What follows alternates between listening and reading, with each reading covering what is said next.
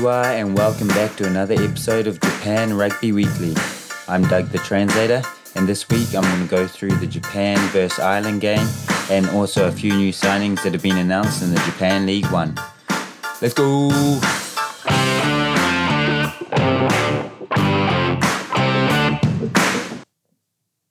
Welcome back everyone to another episode of Japan Rugby Weekly. Another quick episode for you today. Been pretty busy the last few weeks. Our pre-season games have started at Mitsubishi.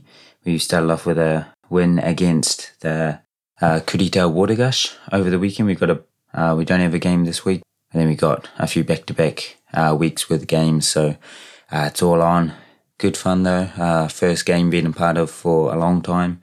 Also got to go to YCAC, the local rugby club, and got to play my first game of rugby in about 2 years. So body's feeling a little bit ite, a bit sore, but how good. It's fun times. Like I said, it's going to be a short one. Don't want to talk too much about the Japan-Ireland game. Was a little bit disappointing. Obviously, Ireland coming away with the 60-5 win. Not too much, I guess, say congrats to Sexton on his 100th cap, I guess. And they played pretty well, Ireland. Japan played pretty average. Hopefully they can bounce back for their last few games. But just basically dominated everywhere. Ireland had some pretty slick skills. Their passing along those edges was pretty high quality. But definitely expected Japan to be a lot better there. So hopefully they bounce back. And also their women's Sakura 15 team played Wales over the weekend as well on the 7th, and they went down 23-5. So not a good weekend for both Japanese teams there. And the Brave Blossoms, their next game, the men's team will be against Portugal on the 13th of November. So if they bounce back there, put out a good performance. So again, not too much to say. It was a interesting colour jersey Ireland had on, I guess. But I know it wasn't very informative. But there wasn't too much to say. I think just Ireland just played them off the park. And in terms of signing news around the League One, there's been a couple of big league names. Before that, next week's guest, Edward Kirk, has officially joined the Red Lions, who are based in Hiroshima.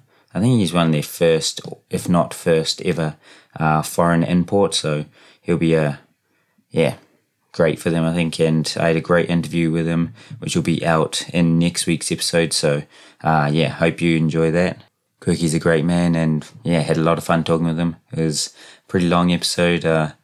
We both definitely know how to chat, but there's a lot of good quality in there. And can't wait to show you that. And then NEC have signed a couple of former league players to go with the Japan League One name, I guess. First one, Gamet Shibasaki, who has played a bit of NRL in Australia with the name Shibasaki. I think he's got a bit of Japanese blood as well. They also signed a big name from the Parramatta Eels, Blake Ferguson, one of the wingers from the Parramatta Eels team in the NRL.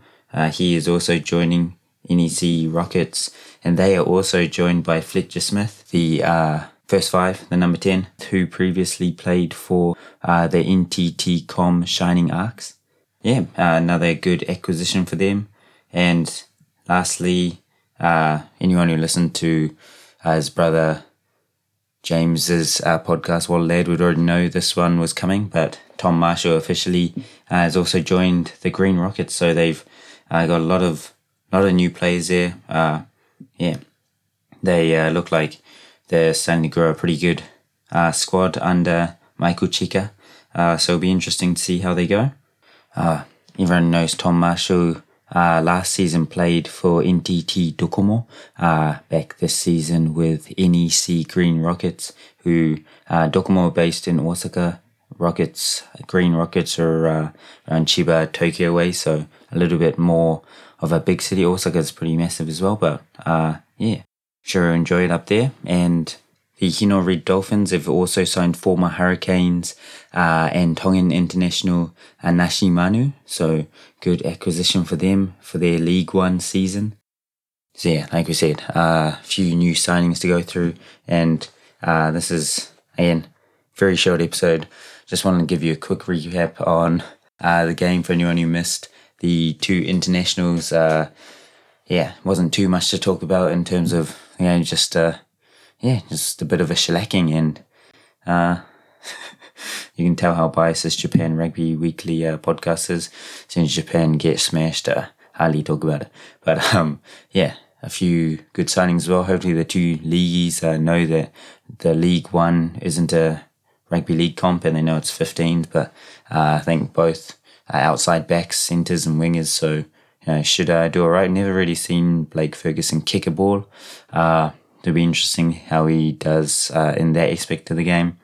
But he loves a backflip after a try, so will be interesting to see how many backflips we see this season. Again, not too much to talk about. Thanks again to our sponsors, A&R Pro, for always supporting the podcast. Thank you to everyone who's been messaging us and commenting on Insta and everything. Really appreciate it. Obviously, still growing as a potty, still learning the ropes, but all your support is really, appreciated. Very grateful. And hopefully we should have another prize or competition with A&R Pro coming out soon, so make sure you keep your ears peeled. And I'll talk to you again next week. Look forward to that episode with Quirky. It's a great potty. And I'll see you next week. Thanks for listening to another episode of the JRW podcast. Make sure to rate and share the pod if you enjoy it, and don't forget to use code JRW15 at the A&R Pro checkout for a 15% discount. Arigats, I'll talk to you next week.